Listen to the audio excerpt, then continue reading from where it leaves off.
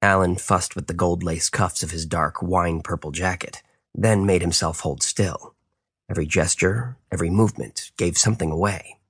He was not going to impress anyone if even the laziest servant in the palace would be able to tell he was nervous. Not that it really mattered, since he had already disappointed the only person he needed to impress. But that sort of thinking wouldn't accomplish anything. It was a new day. New opportunities awaited.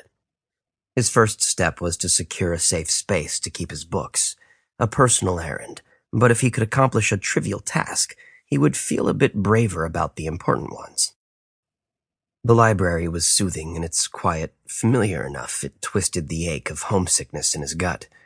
Ignoring it, Alan ventured further into the enormous Imperial Library. The floor was covered in elaborate rugs. There were so many of them, the dark green tiles beneath all but vanished entirely. The main room was spacious, echoing with enormous columns leading up to a curved roof of wood and glass.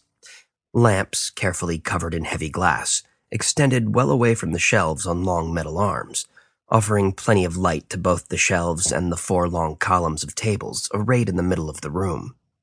Perhaps 20 or so people were scattered about the tables, some conversing quietly, most bent over books with stacks of more at their elbows.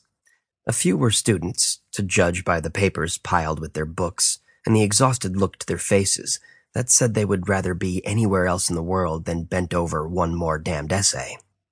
Alan could sympathize.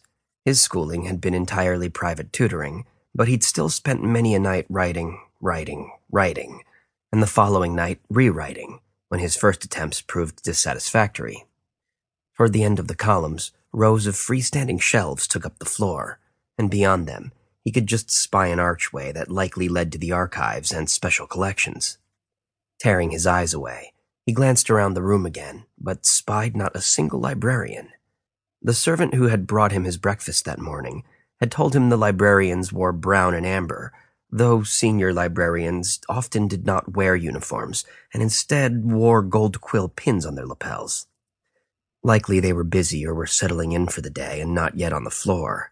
Alan wandered across the enormous room to the shelves that were designated as histories, pleased when he saw an entire set of shelves dedicated to volumes written in Pemfrost. How exciting! His mother's collection was not nearly so extensive. Pulling out the first on the shelf immediately before him, he opened it to the first page and began to read. Halfway through the second paragraph, he snickered softly. "Beg pardon, Your Highness,"